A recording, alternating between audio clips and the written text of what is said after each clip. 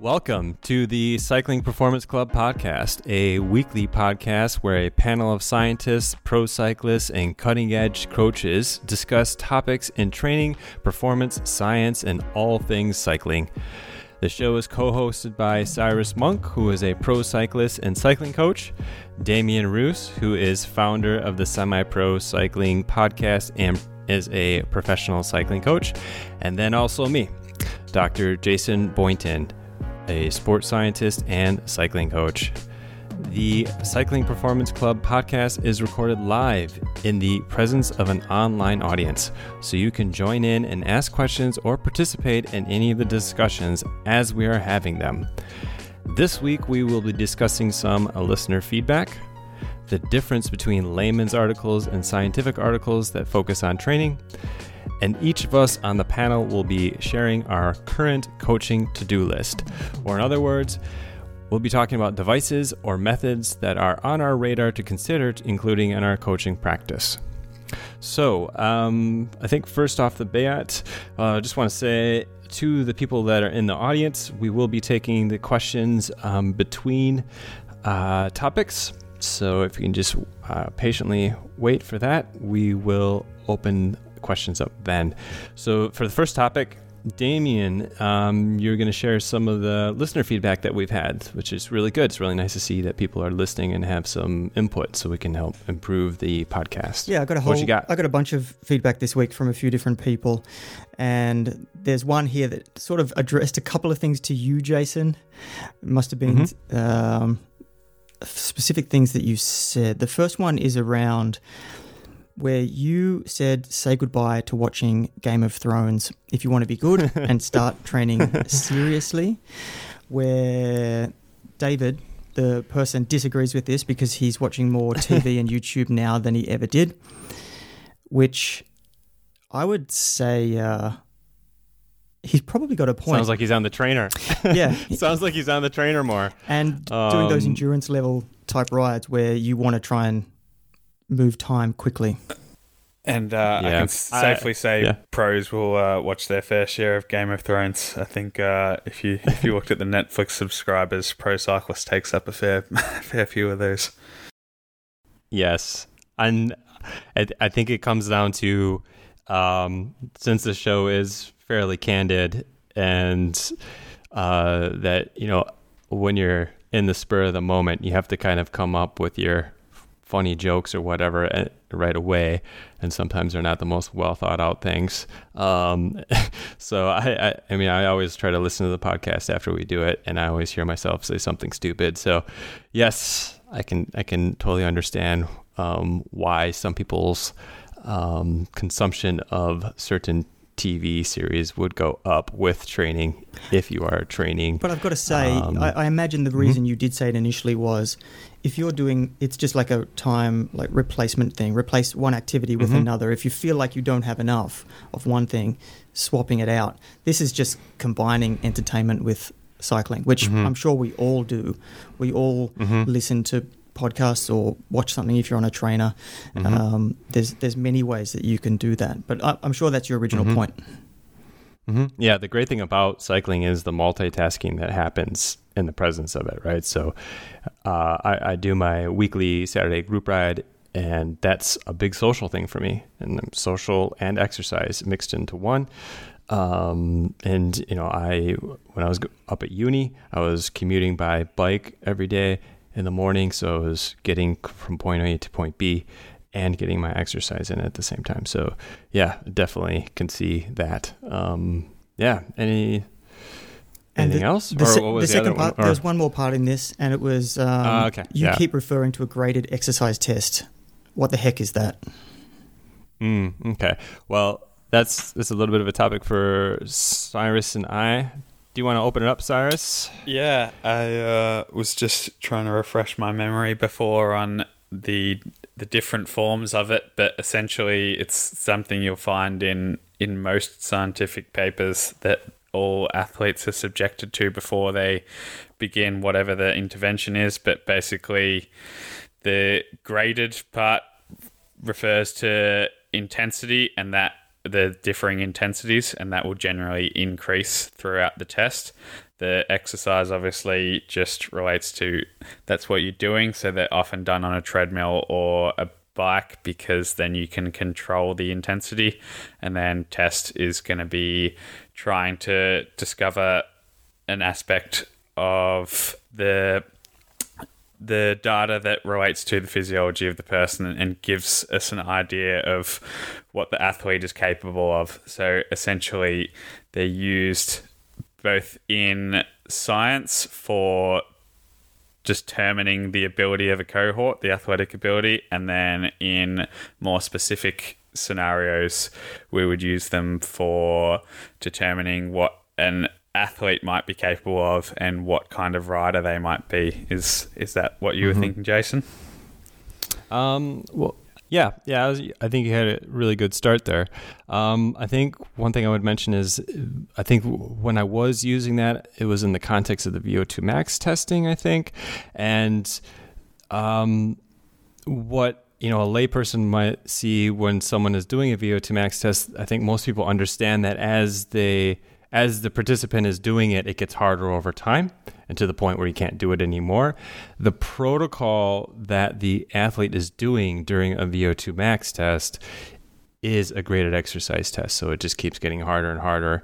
And what makes the graded exercise test specifically a VO2 max test is that the athlete is hooked up to a metabolic cart to measure their oxygen consumption during the graded exercise test. So a little bit of clarification there. If you want to get a little bit nerdier about it, I look at graded exercise tests as being able to be split into two things. You would have a continuous ramp where just, every second it goes up a certain amount. It just continually ramps, and then you would have the stepped graded exercise test, and so that's probably what most people are familiar with, where every 1 minute to 5 minutes you would have an increase in watts that would be 20 to 50 watts, and then of the kind of stepped graded exercise tests, those could be split into a continuous, which would be what we would have in a graded that would be the type of graded exercise test that you would have in a VO2 max test, or it can be split into an intermittent step test, and that's typically what you would see a little bit more in something like a blood lactate test. I think that's just kind of like the undergrad level explanation for a graded exercise test, but we thought it would be a good example to answer listener feedback and just kind of explain that topic a little bit better. Yeah, so thanks, David, for the feedback. If anyone does have any questions outside of jumping on and listening to us live, definitely can get in touch with us and we'll do our best to answer the questions. So, in the next topic that we have, we're going to discuss the difference between layman's articles and scientific articles, and the main question being why we would take the scientific articles over the layman's articles. And this actually stems from a comment that I made, or a joke that I made maybe it wasn't a funny joke, but I tried to make a joke about with Damien. This is a reoccurring joke with Damien and I, that I have a threshold of 2 layman's articles a day instead of being able to read multiple. And this is where Damien called me an elitist, which was funny, I thought, because it kind of is elitist. And that was the tongue-in-cheek part of it. But you're better off defining layman's then. Yeah, for sure. So the layman's articles I would define as the kind of more Training Peaks blogs, stuff you would read in magazines, podcasts even. So you could say that we're a layman's training media, I guess.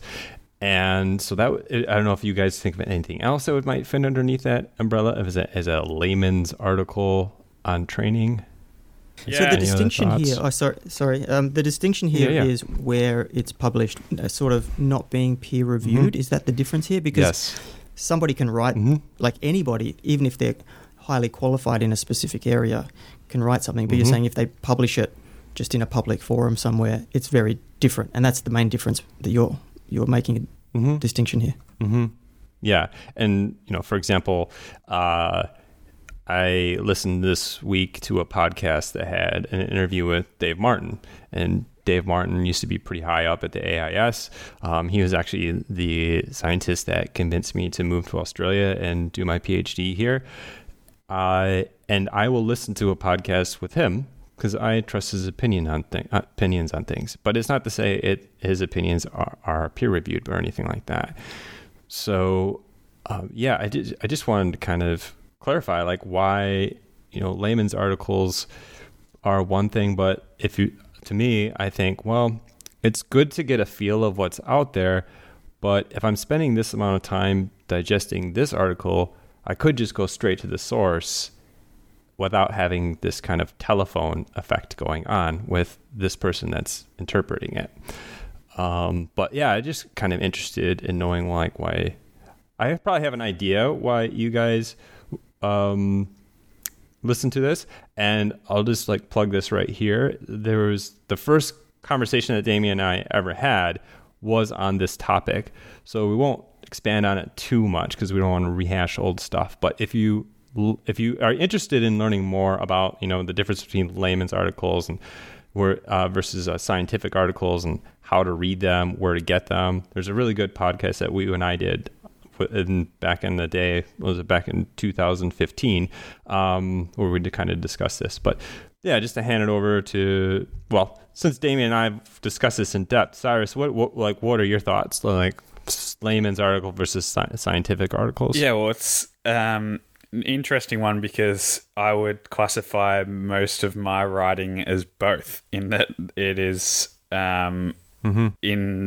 you couldn't describe it as unscientific, even though it's not published in a journal. The nature of the writing that I've done, both for the Semi-Pro Cycling Digest and independently, is scientific and stemming from peer-reviewed journals. But as you say, it's not peer-reviewed in itself, so it becomes a question of, and when you're reading stuff, knowing where you can trust the information and when you have to ask questions yourself and go a bit further, because anyone can read a scientific paper, make their own deductions and publish them. And unfortunately, for those that aren't as scientifically literate, it may be harder to read one of these secondary sources and be able to distinguish from opinion and from fact that was actually represented in the study itself. So I think a lot of what the three of us are doing here is trying to take that scientific literature and present it in layman's terms so that it's accessible to the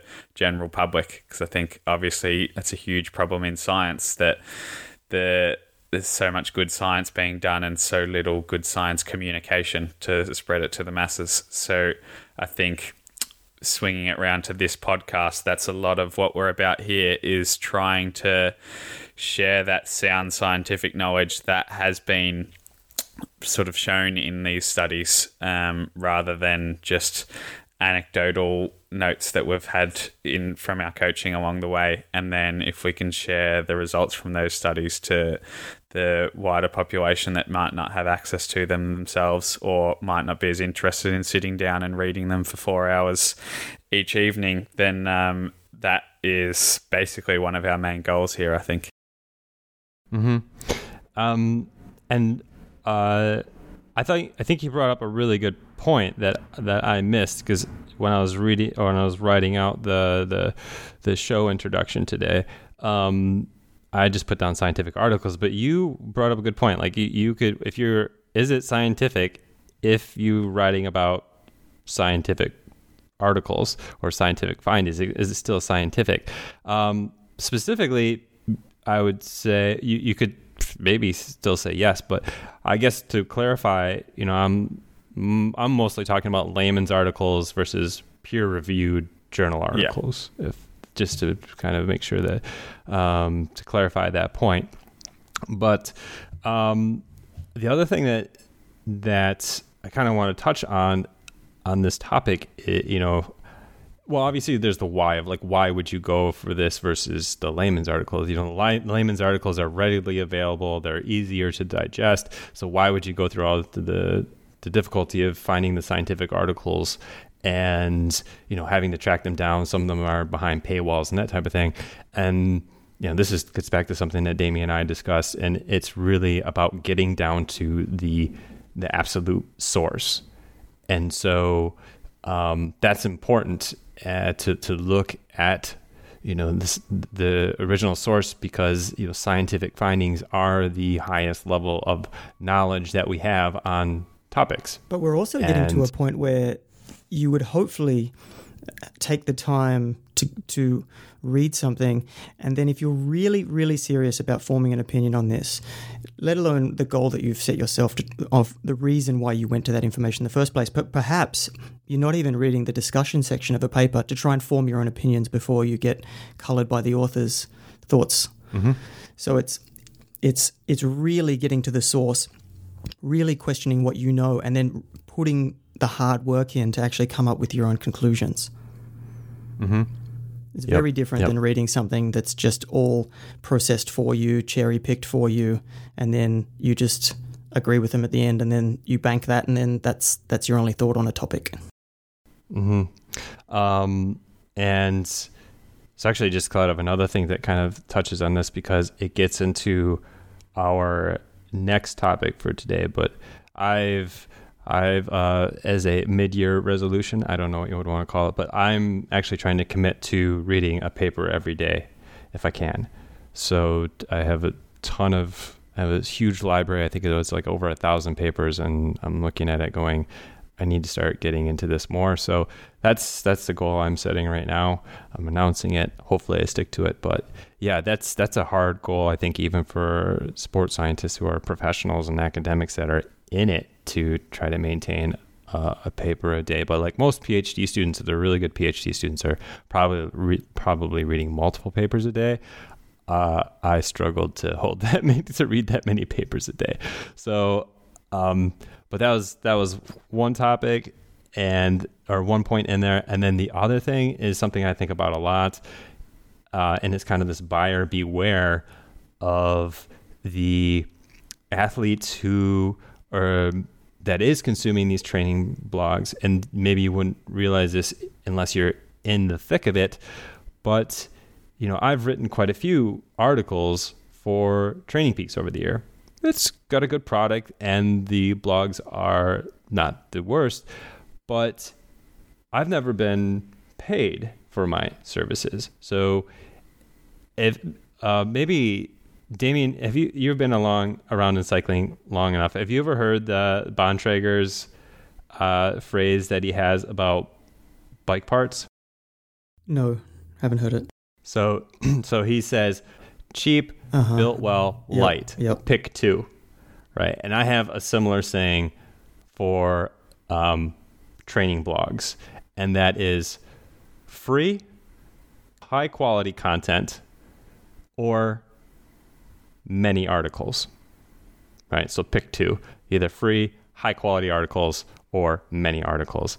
And something like Training Peaks that is free and has a lot of articles, you're going to potentially have questionable quality because they have to just pull in articles from anyone. And to kind of explain this a little bit further is, let's say you're a new coach and you have less experience, but you want to get the word out there about what you about your coaching business. It's going to be more appealing to you to write an article for Training Peaks, and so you're going to look things up. But at the same time, you're going to have less experience and less knowledge and to do this.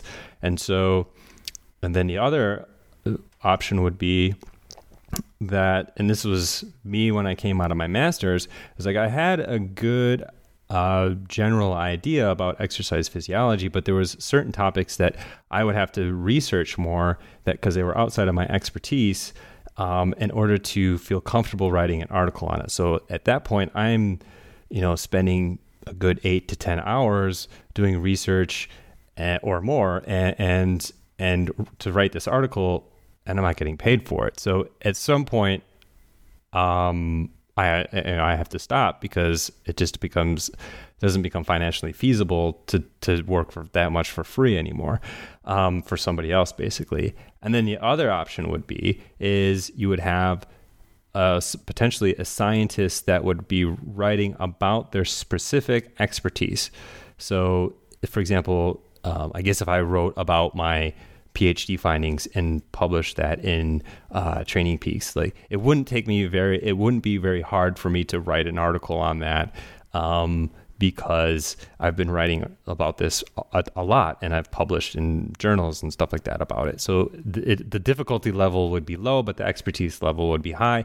But at that time, when you have that individual, then it kind of irks me that these publications aren't paying the authors for that, because if they're bringing in that amount of expertise. Now, to clarify, that's not to say that I wouldn't ever publish somewhere for free.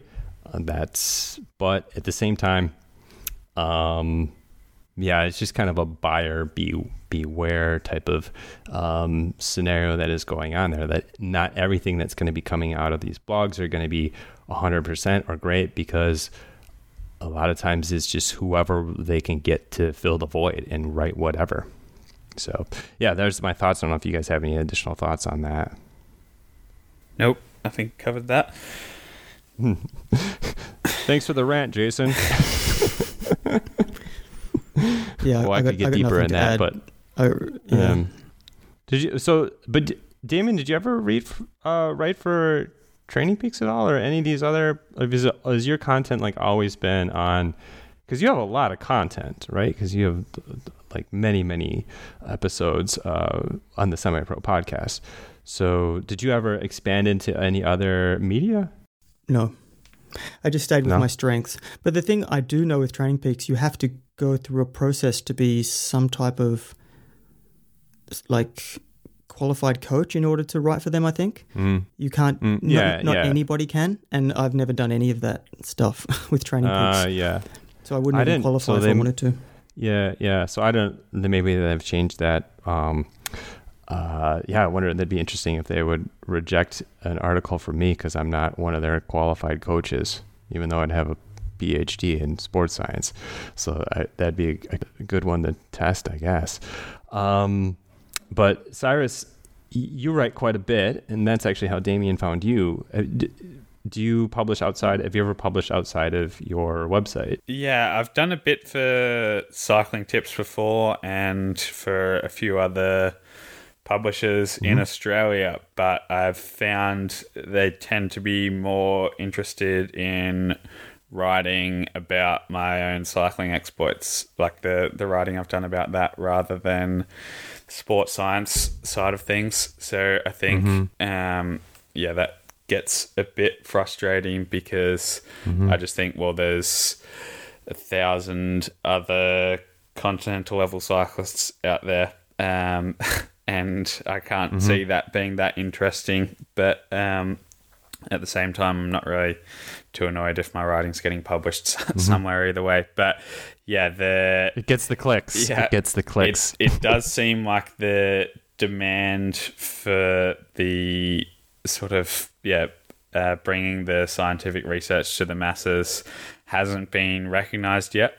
But I do feel like there is more momentum coming there as people are investing more in their training and trying to find the best ways to get faster on their bike. I think I'm not sure whether it's because I'm moving more into the space or there is genuinely more momentum there, but it does seem like the demand is increasing now.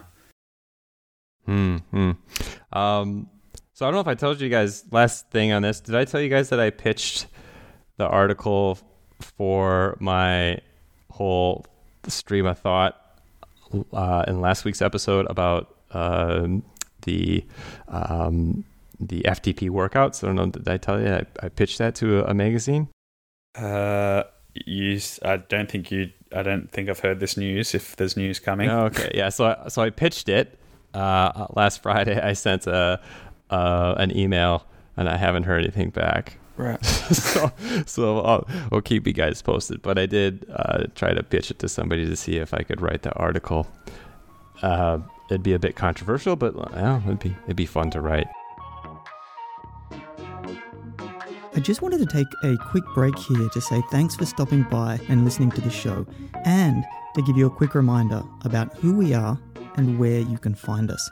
The show is a collaborative project between sports scientist and cycling coach Dr. Jason Boynton, professional cyclist and cycling coach Cyrus Monk, and myself, Damien Roos, professional cycling coach and author of the Cycling Science Digest. If you want to get in touch with any of us or find out more about what we do, check out the show notes of this episode for links to each of our websites or social media accounts.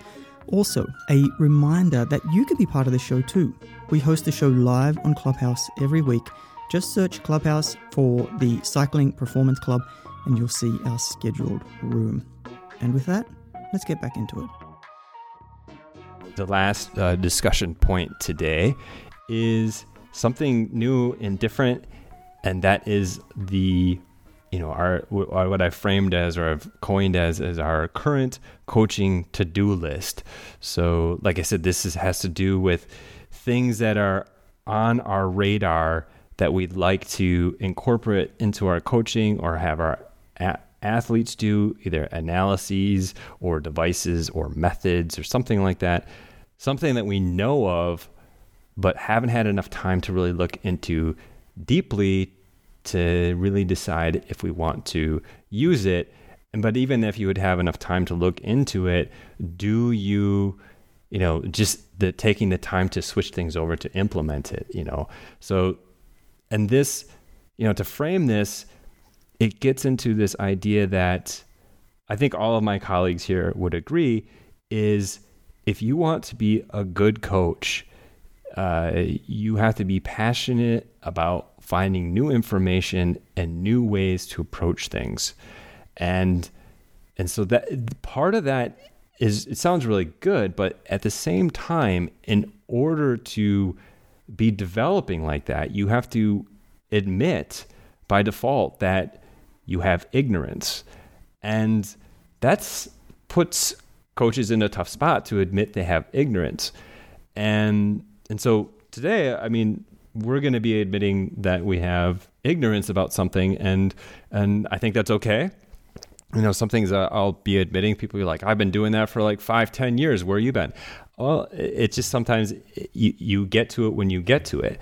But I think the important thing is that, we're sharing these things that are on our to-do list. We're going to compare our list today. We're going to try to help direct each other. Not going to get into in-depth in the conversation, but we thought if we shared our list with each other, it would help us. Like I said, it'll help us develop. And then hopefully some of the other coaches and other athletes might be thinking, oh yeah, I've never heard of that, or oh, this would would be really good to look into myself. Or send advice. Or send advice. Yeah, we'll take advice too, or send some references or anything like that. It'd be awesome. So,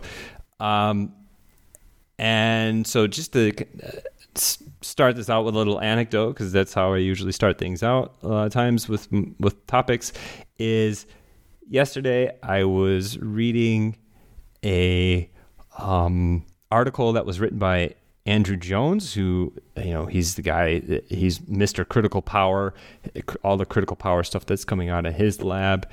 He's also Mr. Beetroot Juice. If you follow him on Twitter, his Andy Beetroot. And he's just a really good scientist, and he's like usually puts out, him in his lab puts out a review like every year basically on critical power.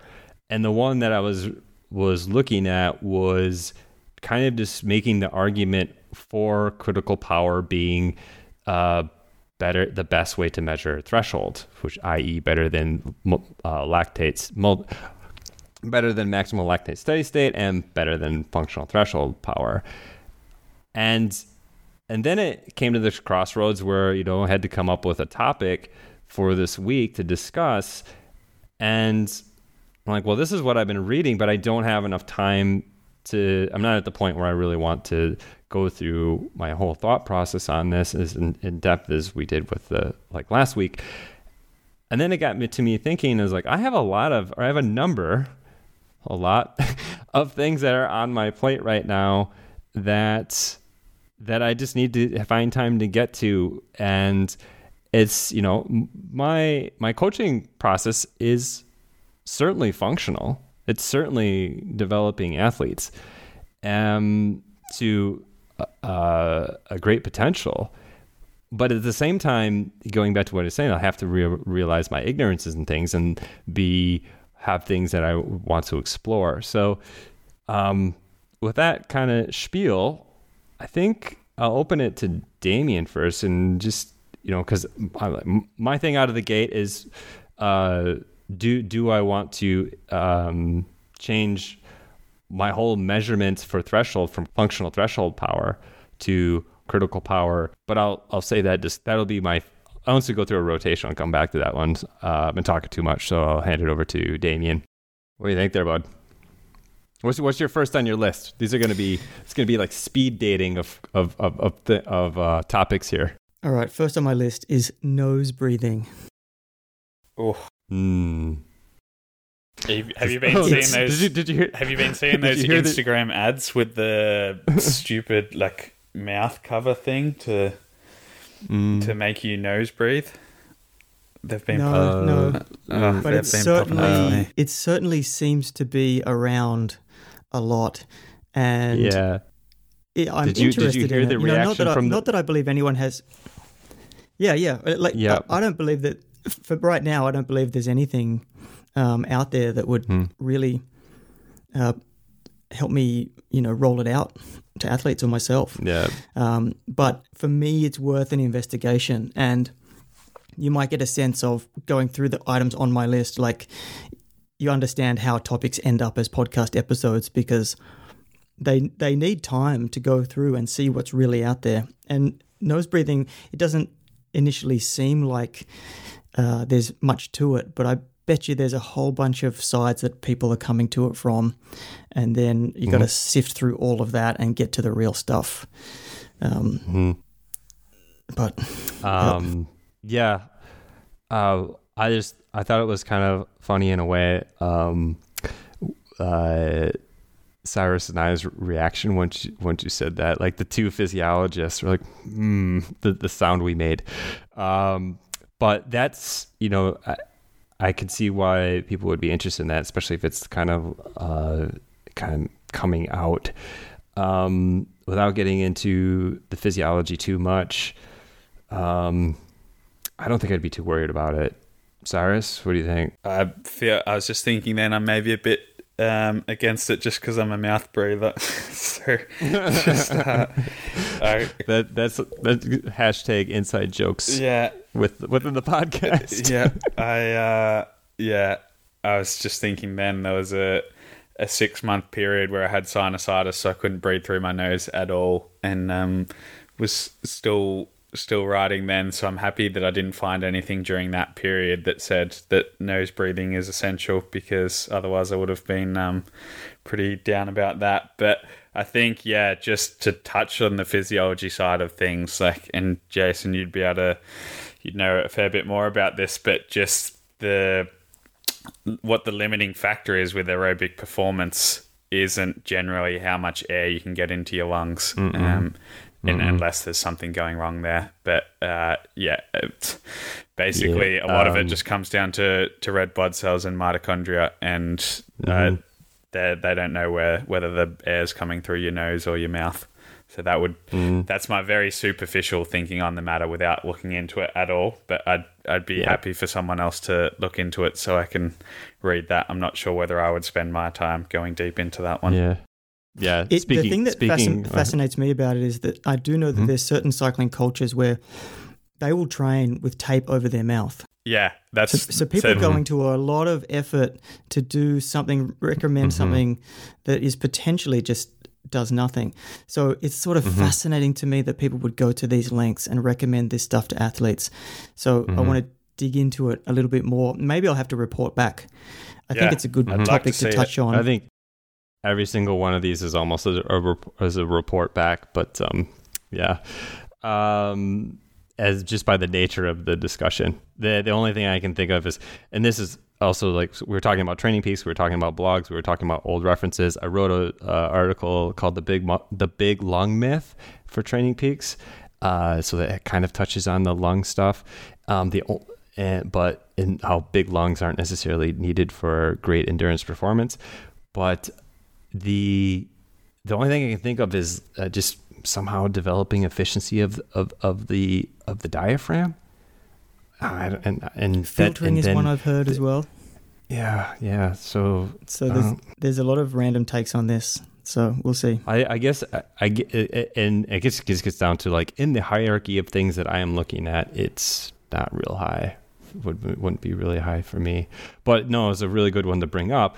Not to say like it's wrong for you to have that at the height of your list, but it's good to maybe bring it up at the height of your list, because not everyone's a physiologist, and there's quite a few people that have hopped on this. So yeah, it's a good one to bring up right away. I wouldn't even thought of that one. Are we ordering this list of most important first? No, I don't think so. So are we good on that, or are we ready for Cyrus here? Yep. All right, what do you got? Mine would be, first one, functional reserve capacity. So it's something that I've worked on a bit with my previous coach, was looking into it a bit with me, and we were doing a bit on it. And so basically to define what it is, as far as I know, and I'm really not across this very much at all, is basically it's just a model to indicate how much work you can do at a high intensity, and that amount of work will run out over time throughout an interval session or a race. Do either of you have a better definition of it before I go into it? Actually, this actually kind of dovetails into my topic about, I think, because I'm not really familiar with this is a Training Peaks thing, isn't it? Yeah, I think it's a WKO thing, as far as I'm aware. Yeah. So this dovetails really well with what I was talking about. So FRC is basically my understanding, because I know the science side better than I know the Training Peaks side, but FRC, I think, is just a relabeling of W prime. Yeah. And so you're probably aware of W prime. Yeah. Same thing. And so I think this, like I said, where I was thinking about, do I move from what functional threshold power, which is a commercial measure of threshold, and move into critical power, which is a scientifically validated measure of threshold. And once you get into critical power, then you are talking about W prime and all of the things you can do, the mathematical modeling that you can do around W prime. And when this W prime stuff was developed, I think, Coggin reads the literature like everybody else, was like, oh, I need to have this for Training Peaks. Otherwise, the science, the free science that's out there is going to outpace Training Peaks. Golden Cheetah, whoever is just going to put this into their software. Like, people are just going to start building spreadsheets and that type of thing. For me, I mean, I haven't really thought about it much. I mean, and this is supposed to be really good for intervals. And I think, how we were talking about how I do intervals, I think like last week or the week before, and it gets down to, you have to define critical power, or FTP, and that number fluctuates quite a bit, and you're going to use an older number from a test that could be a couple weeks old in order to kind of calculate where to calculate this W prime or FRC number, functional reserve capacity. And so it could be slightly off. There's going to be some play in those numbers, but I'm not going to. I mean, this could easily go on my list as well. Yeah, Cyrus. So yeah, I like the idea of it, because I just think of it as like, then we as cyclists become Formula One cars. Like, it's just a mathematical model that you can then basically applications of it in a race is pretty amazing. If the model is good enough, then the director can be sitting there with essentially just like each rider's battery, like as their functional reserve capacity, and look at that from the live data on their bike and just say, right, this rider's about to blow, get him to do his last bit now, and then get him out of the way. The thing I always think about with this is, what is the physiological marker for these? Like, what is actually happening within the body for this battery running out? And a body doesn't have a battery. Like, there's a lot of different chemical processes at play within the muscle and within the blood. But whether that model will ever actually be accurate enough to define the interval sessions and race tactics, I'm not sure about yet, and I'd like to be able to see more research on that before I start using it myself. It's definitely the dream. Yep. The dream is that you have the thing on you when you're riding and you figure out exactly how much you've used, and then you turn around and use that information in whatever way it's, whether it is interval training or racing or whatever. Yeah. But where it sort of stands now, and I do use FRC and DFRC, Dynamic Functional Reserve Capacity. I use both of them, not strictly to make decisions on, but to watch them. Yeah. Watch what's happening. So with the balance of training, how is anaerobic capacity? Is it declining? Is it increasing? Yeah. Do I need to do something about it? And then the dynamic one for a session, an interval session or a race or whatever, you have to make sure that the model is up to date. But I just use it to see trends, because you can see if everything is equal. Someone's doing 3 repeats of a certain duration, you can see how hard the effort was going into those. So you can kind of see if somebody didn't put in a lot of effort in specific intervals, or they didn't have anything left when they're finished, things like that. So it gives you a bit of an idea. It's just to eyeball things after you see a workout. And it's just, for me, it's just another tool that I can just use to help me make decisions for the next training session. Yep. All right. And then, so like I was saying, with the FTP and the critical power one for me is just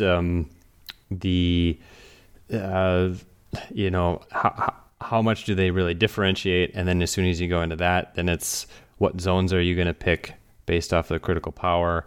But the critical power is based around physiology. That's the argument that's there for that. And functional threshold power is not necessarily based off of physiology. However, then it gets into an argument of how close is FTP to critical power. Critical power, in the last paper I was reading, was slightly above it. But that's just to kind of name where I'm at, or name something that I'm just kind of looking at right now and potentially considering is switching over from functional threshold power to critical power. Damien, what is next on your list? Another thing on my list here is revisiting my mental skills toolbox. This is for myself as a coach. So revisit myself as a coach. What type of coach am I? What scenarios do I work best on? It's kind of like a personal development side for me.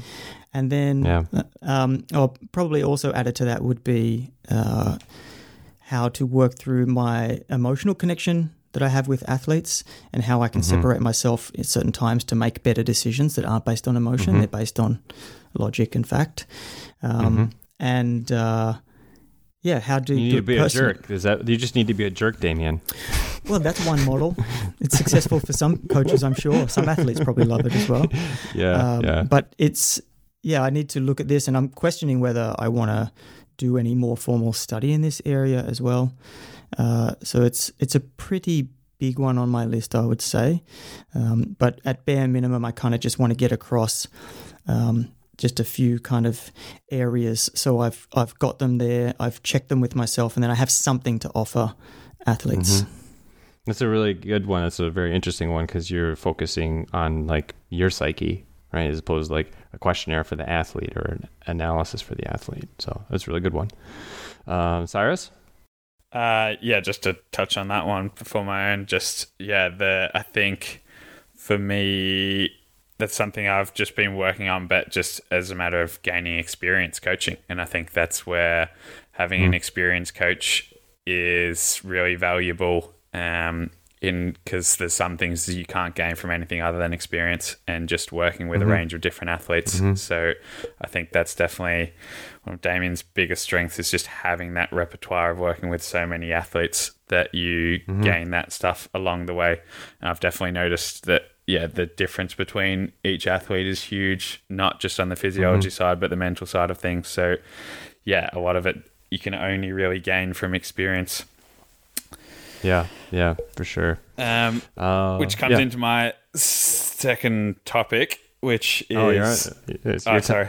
That wasn't your topic, eh? No, that wasn't my topic. No, I was just like... Okay, so what's your topic? No. What's on your to-do list? Yeah, so that would be just looking more into the differences between male and female athletes, because I'm coaching a few female athletes, and we've touched on this before in another chat. I don't think it was on one of the podcasts, but it is something that is just a massive hole in the research, because it's so hard to get comparison studies, or any studies on females, let alone comparison studies. And then just to be able to look at, because I'm of the opinion and of my reading at the moment that the difference between two male athletes is likely to be just as much as between a male and female athlete. Like each athlete is different regardless. So obviously there's no cookie cutter approach where you treat all your athletes the same, and I don't think any good coach is doing that anyway. But I think looking at knowing what exactly it is that is going to be the difference between each athlete and how that affects your training program. Because I don't know if I'm overcautious at times of treating my male and female athletes differently in the training program, and whether that's really that necessary. Okay, so I have a nice little anecdote for you there, Cyrus.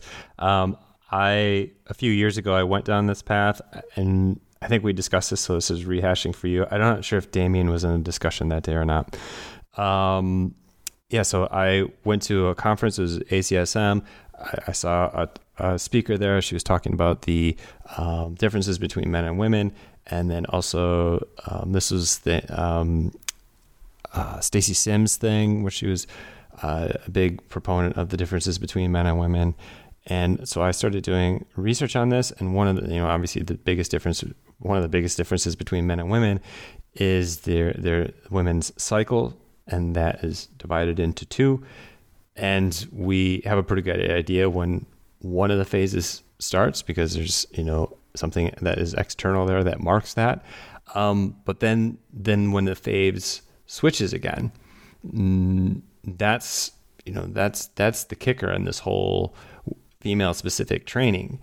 And so if you're trying to figure out what type of training you're going to do during one phase versus the other, and then from what I could tell when I looked at this, it was just basically like reasoned conclusions about this is when you do endurance, this is when you do high intensity because of this is going on in this phase, and this is going on in this phase.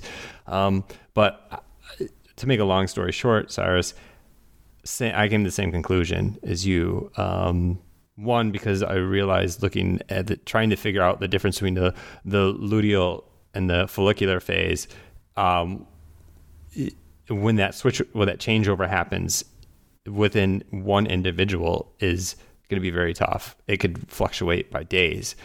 And maybe there's some ways you could get around that in the training. But at the end of the day, if you just treat each one of your athletes as individuals, and with an open dialogue, so you have a female athlete that has potentially very painful cramps or something like that, then she can come to you and tell you about it, and you can potentially plan the training around it. And but you could have a female athlete that has no problems with that. And so I had a very similar end. Damien? Nothing to add. What you thought? Nothing to add. Okay. I haven't actually coached a female athlete in a few years, so it has not been on my radar at all. I know that there's sort of more science coming out, so there is some things to reference, and I'll just be interested to hear where Cyrus ends up. Big shout out to Serene Lee, who's doing all of her research on female cyclists down at Murdoch. So hopefully maybe someday we'll have a conversation with her. Smart young lady and former Singaporean road champion. So my next thing on my list, is it my turn? Or it's your turn. Yes. Okay. The next thing on my list is we talk about performance modeling almost every episode, and here's where I drop the bomb, where I say PMC is functional, but I want to look into other models that are more scientific. Or so performance modeling chart in Training Peaks is what I'm referring to here. It's functional, and I've had success with it. I think you guys have all had success with it, but I think it's worth looking into the scientific models that are out there to see if there's anything better and a better way to measure training load and a better way to model performance. And I'll just throw this in there, like the analogy that I came up with for this whole conversation earlier today. I was talking with someone. I was bringing in a new athlete, and she was in IT, and it's kind of like.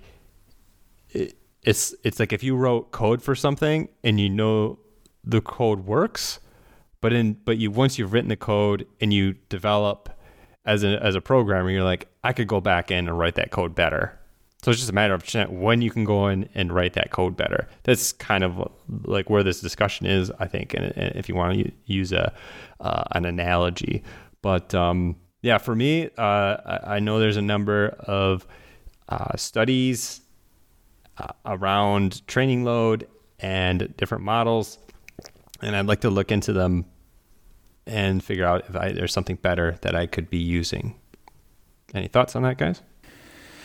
Yeah, I've definitely thought the same thing, even just as I'm doing sessions, thinking about the impact that's going to have on my PMC versus the impact it's actually having on my body. So like, for example, yesterday's session was just, I think we sort of touched on this last week about different training in zones, like time in zone versus the actual impact it's having. So my session yesterday, each hill I'm essentially riding up at around 150% of FTP. So I think it's zone 6 in the Coggan model, but that accumulated time in that zone is probably 20 minutes, but spaced out evenly throughout the ride. And if I was to do that in an interval session where I'm repeatedly going to that, it's going to have a hugely different impact to if I'm doing it like I did yesterday, where the session actually felt quite easy. And I don't think it was going to... So yesterday it's basically targeting more anaerobic means of energy production. And whereas if I was to do it in an interval session, then it's going to target more aerobic, and the TSS result that goes into Training Peaks is the same thing for both. Like the normalized power ends up being effectively similar if you just chuck in each second, like the ping pong ball analogy I think we used last week, like each second that goes in there, and then has a wattage on it, and then you get spit out at the end this normalized power and hence your TSS. But yeah, that got me thinking yesterday along similar lines of, is this actually showing up in Training Peaks with the load that I'm putting on my body? Is that accurate for what's in the chart? Because you can do effectively sessions that show up the same in Training Peaks but are having hugely different effects on the body. And just to quickly add to that, one of the and what about the effects of environment? So because the whole PMC was based off of the Bannister model, but that is based off of heart rate, and PMC is based off power. And if you have a hot day, then your power goes down, but your heart rate could potentially go up or stay the same. But you're potentially going to have more, the stress is going to be more related to the cardiovascular load than it is going to be to the power. And this is demonstrated experimentally. And so when this is, so, Training Peaks has these forums or whatever, where you can suggest changes. And one of the changes that I suggested was that toggle switch in the workout that goes from TSS to heart rate TSS, because of this environmental problem where if you have an athlete that goes out on a hot day, then the power is going to go down, but the heart rate goes up, and the TSS is going to be artificially low. And riding at altitude as well in that situation. Yep. Exactly. So, I don't want to get too deep in these conversations, but there was just really good points there. Next, Damien? Just to add to that, I was actually talking to someone last week in the cycling performance software space. We were having this exact discussion about the usefulness of TSS and how the reason it probably hasn't been replaced so far is because the alternatives aren't good enough yet. There's nothing that's presented itself as so much better than what's available. And I was bringing up these points, and he's like, no, I've created something that's totally different that accounts for fiber usage within a session and then models it off that. And I'll be releasing something very soon that changes the way we think about the PMC. Of course, from what I'm hearing from you guys is, there's all these other factors, and we all know there's all these other factors. And how do you shove all of that into the decision of how you actually model load?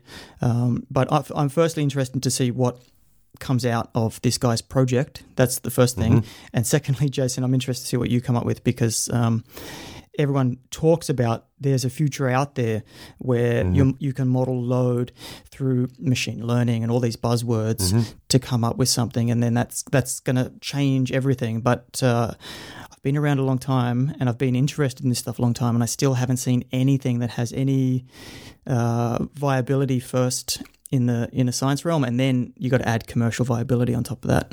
So the problem, the PMC has never been validated, and this is an argument or debate that Paula Manespa and I have had multiple times. But the Bannister model has been validated, and so it's like, well, why didn't they just use the Bannister model? I don't know, because they wanted to stick with power or something. But the thing with the difference besides the heart rate, the difference between those two models is complexity. So the more accurate a model gets, it also tends to get more complex. And if it gets more complex, then it's going to be less user-friendly and less commercially viable. And so one of the things that for my stuff is, do I need Training Peaks, and walking away from Training Peaks and using things that are in the literature or are open source, just to get away from that type of stuff. But what you're dealing with here with a lot of coaching stuff, not just the Training Peak stuff, is the concept of path dependency. I don't know if you guys have heard this or not, but basically, like the space shuttle, the width of the space shuttle is based on the width of a horse's ass. I don't know if you guys ever heard that. Did not. And it goes into the width of a horse's ass it was correlated with the width of a road, and the width of a road was correlated with the width of the railroad tracks, and the width of the railroad tracks is what they needed to figure out for the space shuttle. So and this is all and it's all path dependency. We could have different widths for railroad tracks, but the thing is, we already have the railroad tracks laid everywhere. So changing the width of the railroad track is actually going to be more energy into the system than it's worth for what the advantages is. So I would never, I don't think, unless we came out and there was like there's a lot of debate between like people like Philip Skiba and others that are very critical of Training Peaks and the Coggin method, and because he's probably developed something better. And but Coggin got to it first. It blew up, and it works to an extent. And we could be arguing about the finer points, but again, because of he got there first, then now it's path dependency for a lot of people. So it's going to be hard for people to move out of it unless there's a big advantage for them to take that on. And that's just going to be, especially for like the coach that's going to be doing this in their spare time, like the Training Peaks style is already kind of set up and ready to use, and you don't have to think about it too much. So is it your turn, Cyrus? Or do you have any more? Still Damien. That was on the last topic, Damien? Yeah? Yes, it's me. Oh, sorry. Yes, Damien, sorry. 3 words: continuous glucose monitoring. Yeah, that was on mine too. It seems to be blowing up lately. Like my Twitter feed is full of people on the science, medical side of things starting to come out and be very critical of it. I've got one of these Libra sensors sitting on my desk that I've had there for a few months to pair up with the Super Sapiens app to try out from a personal perspective. And I haven't pulled the trigger on that yet because it just seems like one of those things that I have to put some thought into, and I don't have that capacity for that. But I don't know. And the UCI recently banned them for in-competition use. So there's a lot of sort of noise about it, and digging in and figuring out if it's useful, why it would be useful. Personally, what do I look like? What does that mean? There's a lot of questions I have around it that I haven't put any time to. Yeah, that Dave Martin podcast kind of touched on that. And yeah, that was pretty recent. So I don't know, maybe we could just link that in the show link and I can share it with you guys. But David Martin is always very optimistic about things, and he's a super nice guy. So it's going to be hard for him to be super critical about things. But he's very, very excited to see how this all turns out. So if he's excited to see how it's turning out, then I might sense a little bit of skepticism about it. I think in one of those things was these monitors are really good at monitoring when glucose is too high. That's what it was supposed to be used for medically, but we don't really know yet like what too low even means. And and you're measuring a concentration. This is another thing he brought up. You're measuring concentration of the glucose in the blood, but it isn't really good for flux. Like how you could have a high input, high output for glucose, but the level's staying static.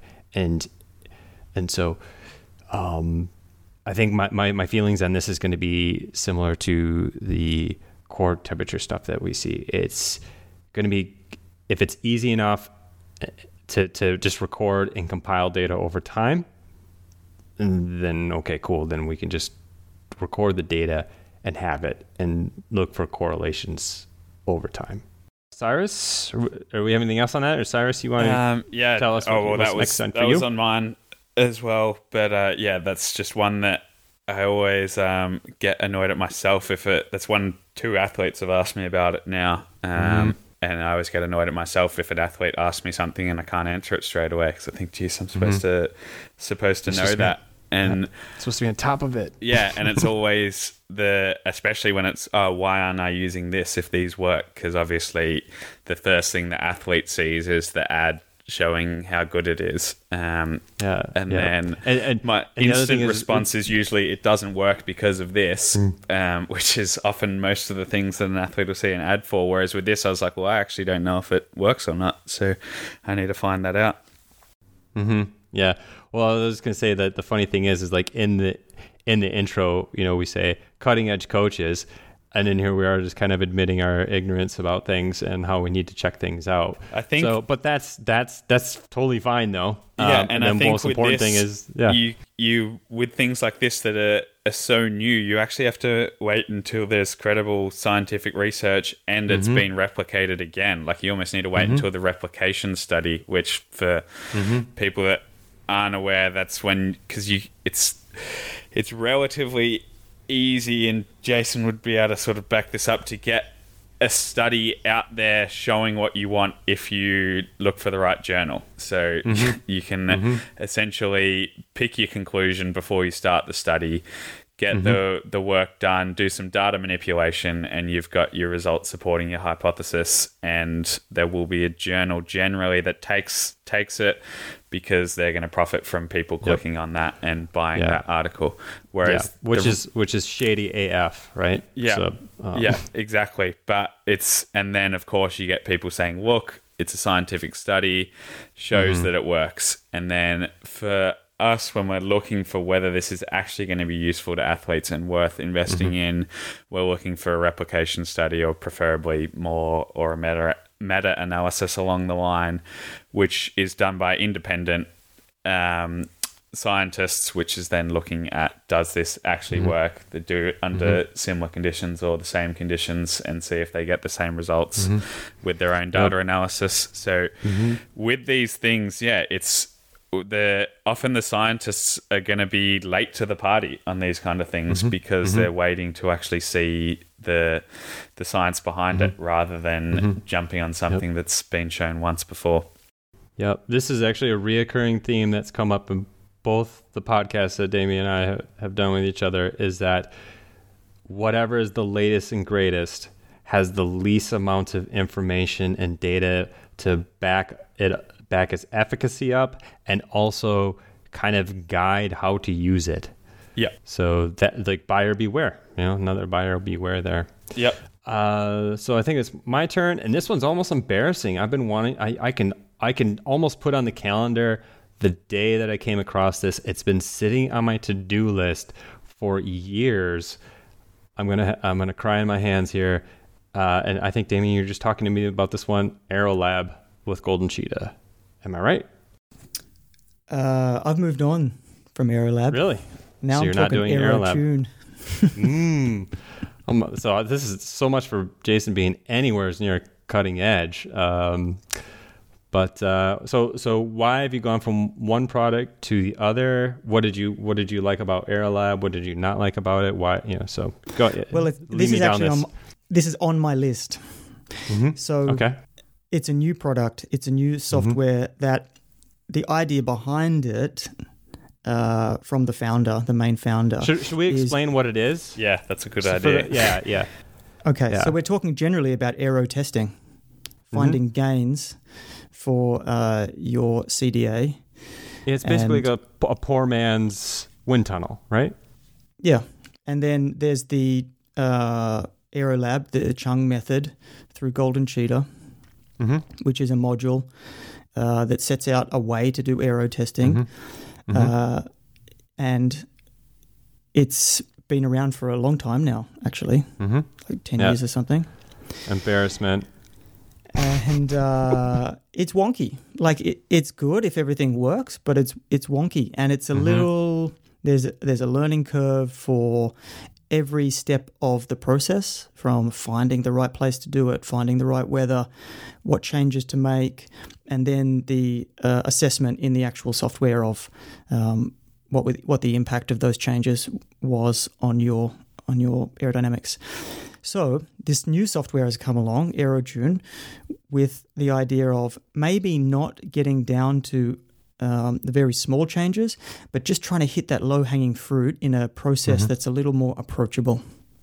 And the reason I want to dig into it is because I have an athlete that's getting a new TT bike soon, and just to get up and running and to run a couple of tests, just so you're in a pretty good position to start with, and then you can start training, and then if you have more time to optimize later on, it sounds more appealing to have say like a Garmin Connect or a Garmin Connect IQ app on your screen. You find the right thing, and then it just steps you through the process. It does everything automatically for you in the background and just comes up with numbers and makes that process a lot simpler. But I haven't done it, and that's why it's on my list. So just to jump in on where I first came across this, because it's an interesting story, is 2016 they had amateur worlds here in Perth, and I was competing in the road race, but a friend of a friend, the friend, his name was Jason Boynton as well. He was another Dr. Jason Boynton. Shout out to Dr. Jason Boynton there in California.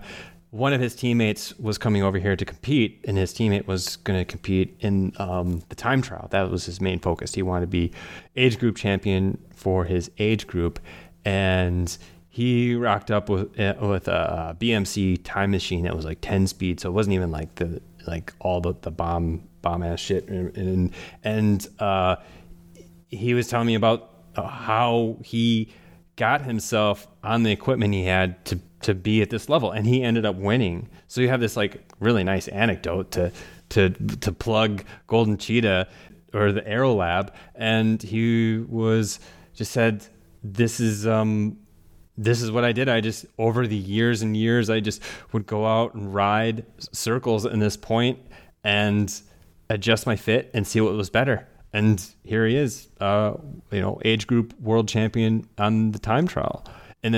And, he beat this other guy by a second or two, his main competitor. So very interesting kind of anecdote, but obviously it wasn't a strong enough one to push me down it. To be fair, I was, working pretty solid on my PhD and didn't have enough time, but still on the list of things. Cyrus, do we have anything else on that? Do you have any comments about the Aero Lab, or just introduce your next topic, I guess? Just quickly on the Aero Lab, I have used that around an indoor velodrome. Not me doing the analysis. Luckily, I had a bike fitter doing that for me, but it did seem to work, because I went from not winning TTs to winning TTs while doing the same power. So that's my terribly poorly evidenced anecdote, but it seemed to do the job.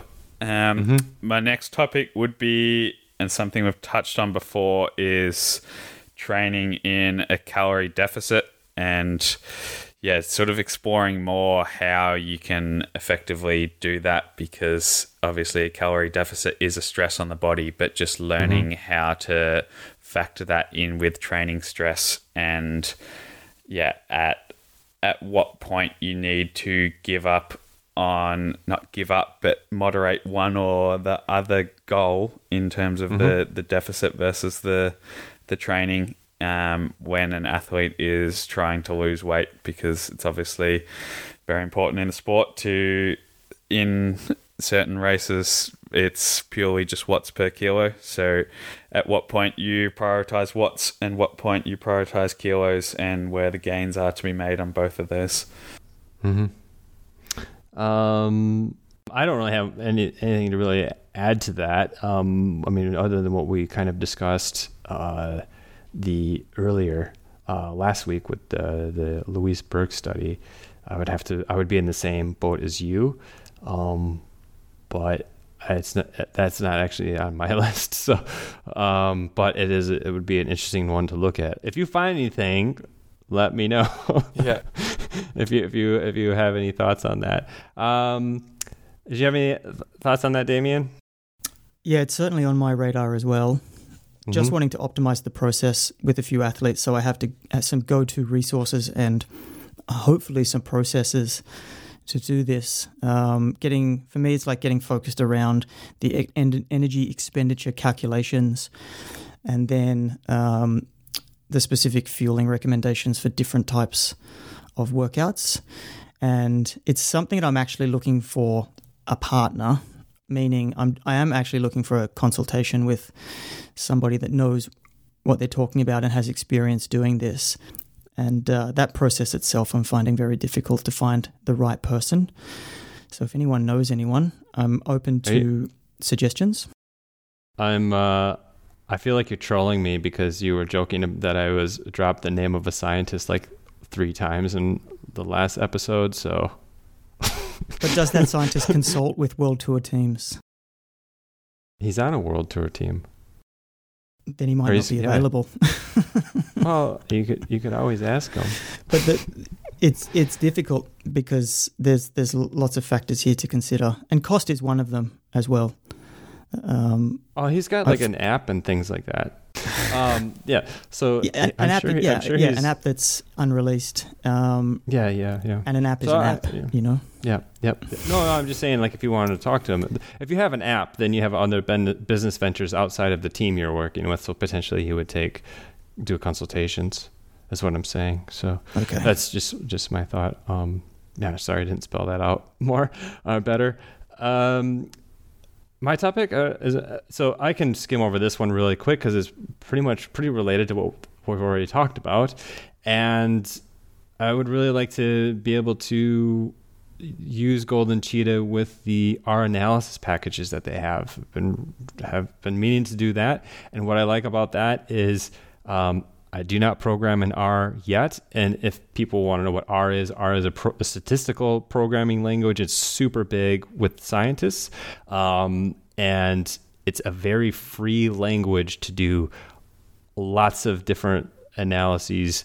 And R has packages and for analyses so that someone can program the analysis in R, and then you can download the package and you have the kind of statistical tool to analyze the data you want. And there's a bunch of these R packages that do different analyses. So if you, and a good analogy or a good something that, so that people who are listening can have an idea what I'm talking about, would be like the power profiling that would happen in the dashboard on Training Peaks. Imagine each one of those graphs that you'd be able to pull out and put into your dashboard as would be like an R analysis package. The thing is that because they're open source, you aren't relying on what Training Peaks thinks is the best analysis. There's just a whole bunch of free packages out there to analyze your data and however you want. And also because R is an open source language, you can actually learn how to write your own analyses for your data. So that is high level stuff, and I would love to be able to get into that someday. So again, kind of this continuing on of like, can I break away from Training Peaks, and do I really, or path dependency type things? But that's all I have for that one. And I think we've, talked to, I had enough stuff that we talked about similarly already. I don't really have anything else to add to that. Damien, do you want to introduce your topic, or do you have anything else to say about that? Nothing to add to that. Okay. Cyrus? No, nothing to add to that. Okay. Damien, your topics? Your to-do list? Your to-do list? Let me have a look here. I'm scouting locations for a European altitude training camp for train low, sleep high over 2,000 meters. Mm-hmm. Can't help you there, but maybe someone will listen to the podcast and give you some ideas on that. Most I've only done one in Val Thorens and French Alps and Andorra, but most in Europe it's fairly easy to train low, sleep high, because if you just find basically any ski resort and then stay there, it's. Were you able to sleep over 2,000 meters in Andorra? No, in Andorra I was at 1,900, I think. In Val Thorens it's 2,300. I think it's the highest place you can stay on the continent, as far as I'm aware. But it's terrible for training because not terrible, but it's very monotonous because you have the same 30k climb back to where you're staying every day on the one road. So yeah, there's a lot of these small things that go into picking a location, I think. Like there's a number of locations that sleeping and altitude is fine, but then, like there's one road, or you've got to drive somewhere for 30 minutes to get to a decent road to ride on. And Val Thorens was fine as long as you were happy with just riding the same road every day home. But yeah, the riding there was good, and you're in the middle of the French Alps. So I would add to that, just to kind of be cheeky and not that funny, but I guess not. It wasn't on my list, but now that you mentioned it, it has been on my to-do list to read more into the hypoxia literature. There's actually a review that came out. I think it was called "Training in Hypoxia: A Conspiracy of Maladaptation," and that was, I want to say it was it was two authors. One of the authors was Jerome Dempsey, who is like old school, amazing pulmonary physiologist. And he's actually from Madison, Wisconsin, so that's how I know him. And he is a big skeptic of altitude training. And I got halfway through that review, the PhD started, and I have not been able to get back to reading the end of it. And I actually had a quick conversation with him about it. He's like, "Oh, you didn't read the end of it?" Well, the end of it is what has to do with altitude training for endurance sport. And I was like, "Oh, yeah, I'll have to get back to that." So on the to-do list, speaking of altitude training. But there's actually some really good YouTube discussions from Aspeture. They had a conference on altitude training, and there was one by Chris Gore. Erin McCleve was in there. She's a younger sports scientist. And also Lundby was. So there are three good discussions that would be up on YouTube about the whole altitude training. And there's another guy in there from the US. He also had his presentation. Just really kind of easy to digest stuff about altitude training for you guys or anyone else that's listening that would want to look up altitude training stuff and listening to a conversation about it from some experts as opposed to like having to dig into the literature. Who's next? I think it was me, but I'm out of topics for now, so fire away, Jason. I have two left. One, grit questionnaires for new athletes. This was exposed to me by two ways. One, I think her name is Angela Duckworth. She did an interview on Freakonomics, and this is where I was first exposed to this topic. So through a very layman's way. But my second exposure to it was through Greg Hoff, who is really well-renowned strength training scientist. He's actually at ECU. He does all this stuff. He was a president of the National Strength and Conditioning Association at one point, and he also has powerlifters that he trains at ECU. So like he works there, and then he goes downstairs into the gym, and then he has a lab that's set up for him and these athletes that train with him. And one of the things that he has for his athletes is a questionnaire that has to do with grit. And I'm not going to jump on board and say that I'm going to do it. I want to be a little bit more skeptical around the whole grit thing before I give it to an athlete, because it takes time for them. But it was really interesting to me. He is 10 times the sports scientist that I will ever be, or more. But it was just really interesting to me that he decided to use a grit questionnaire with his new athletes. So I don't know if you guys have any scientific questionnaires that you guys use with your athletes or not, or had ever thought or heard of that. I don't, but this was part of my thinking around the mental skills toolbox for me, and whether I do introduce something like this to get a better handle on the capacity that the athletes I work with have in certain areas to do with this. And, grit is one of them. But I don't have, right now, I don't have a reference for the exact one I would use, but it's definitely something I'm considering just to get a bit more formal around that process to see if there's any any gaps that can be addressed. I see we have a question in the audience from Vishnu. I think if we just finish off our topics real quick, we'll get to you if that's all right. On the grit side of things, yeah, I think I'm definitely quite informal with that kind of things. I do use a questionnaire, but it's not I wouldn't have that kind of thing in my questionnaire. The questionnaire is more about training, but what training they've been doing. I think I try to just pick that up from conversations, but I think personally I am of pretty low tolerance to the lack of grit. I think, which is definitely can be a downfall of mine, but for me, I'm usually at the point where I sort of just am pretty upfront with the athlete, saying that this isn't a sport for soft riders. Like if you want to go far in this sport, then grit is just essential. It's not an option to miss out on that. So I think, personally, I could probably get better at ways at developing that and look at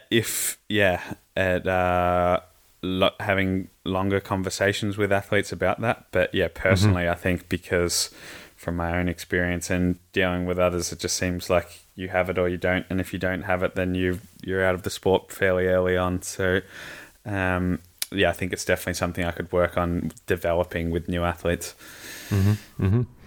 Damien, you have I'm through with my list. Do you have anything else you want to introduce? Let's wrap it up. We'll go to the question. Great. Vishnu, you want to raise your hand? I'll bring you on stage, and we can see what you want to talk about. If you had any questions, yep, you are on stage. We're not recording right now, so when you ask your question, we'll have to repeat it back so that people can hear it on the recording. So if you have a comment or question, go ahead, shoot. So just to repeat that back, Vishnu is a newer cyclist, and he's just looking. Sounds like you're looking for some general advice to help new cyclists in training and become better developed athletes. Cyrus or Damien, do you want to tackle that before I give my input? I'd just recommend cycling over triathlon.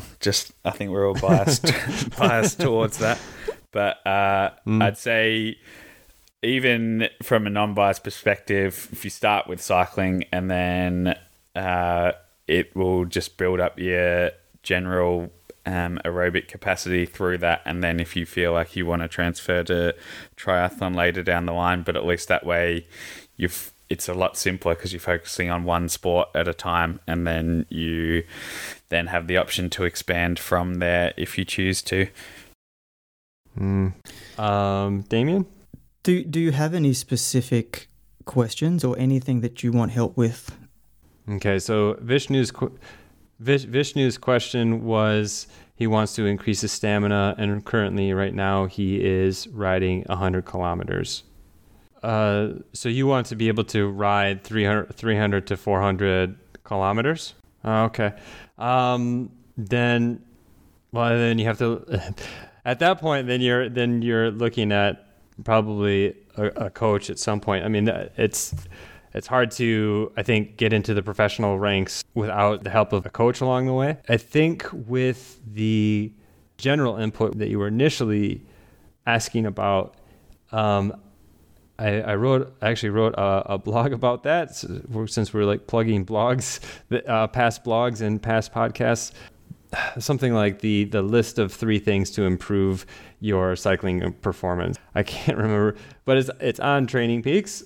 We'll probably just link it in the description. But the point of that was basically what I've just said. It was an instructional guide for what cyclists and athletes should do prior to having a coach help them. And those 3 things was 1, ride your bike. So make sure that you are riding your bike, that you're putting in, because riding your bike is important for increasing improvement. So you want to make sure that you are able to ride consistently and at a certain amount of volume, and be able to have the skills, the time management skills that will allow you to ride at the amount of time that you need. The second one was to make sure that you are logging all of your rides. And so make sure that, if you do exercise, then you own it. And so, there's any number of services out there or apps that allow you to track the amount of riding that you're doing. And connected with that, the third one was to train and race with a power meter. And if you have a power meter and it's recording the data with a Garmin or a Wahoo, and you're uploading that, then that's even better, because then you have the data to analyze from all of your rides over the time. So, riding your bike consistently and often will help improve your performance, as long as you're making sure you're working on your recovery. And then the other thing is keeping really good track of what you do in terms of exercise. And also then, if you can, then make sure that you get a power meter, so that that data is there, so that when you do have a coach, you have an idea how to effectively use a power meter, and then all that data is there for the coach to analyze. I don't know if you guys have anything to add to that. Cyrus, Damien? Yeah, I think that's a good first 3 steps. If you can start with those, then makes it a lot easier once you do start working with a coach from then. Yeah, I'm just struggling to think of the name of it, the precise name of it. But it was yet another article that I wrote that was on Training Peaks, and just around a way to help people kind of grasp like the basic things that they would need to do and to improve their performance on a bike. And because the question that you pose this is a whole podcast around that question. And, all of us have spent a big part of our life kind of addressing that question. But I definitely want to send you down at least the starting of the right path. And I think those three things are going to be pretty helpful to include in your quiver there. So yeah, really good questions, Vishnu. I think I'm going to bring this podcast to an end. We were trying to get this under an hour today. We're at an hour and 40 minutes. No regrets. It was a good conversation. And I think we'll leave it at that. Cyrus, Damien, do we have anything else to say as far as social media or anything? Just one thing I was thinking. If you have any feedback, feel free to get in touch with us on the social media. So that's on Twitter or Instagram, and we'll have those links in the show notes. And if you have any topics you'd like us, so any things you heard today that you'd like us to go deeper into, then we can put our research hats on and get into those. So feel free to get in touch with us on that, and we're happy to take this where the listeners want it to go. Which reminds me, it's 2 of the topics that I would like to do deep dives on right now. Is just this concept of threshold. There's so many different types of thresholds out there that athletes could hear about. We talked about critical power and functional threshold power today. And I also mentioned maximal lactate steady state. The list just goes on and on.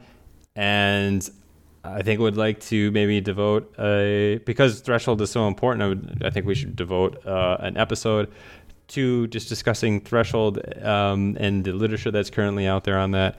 And then coming out of that topic, I think we could do another episode on whether or not cyclists should do blood lactate testing. And then this gets into another thing that could have gone on our coaching to-do list is the blood lactate analyzers that are out there now. I think we'll close it down with that. Thank you, Vishnu, for your question. Cyrus, Damien, it was another great chat with you guys today. And we'll say goodbye to everyone and hope to see you again soon. Thanks. Cool. Bye. Thanks for listening.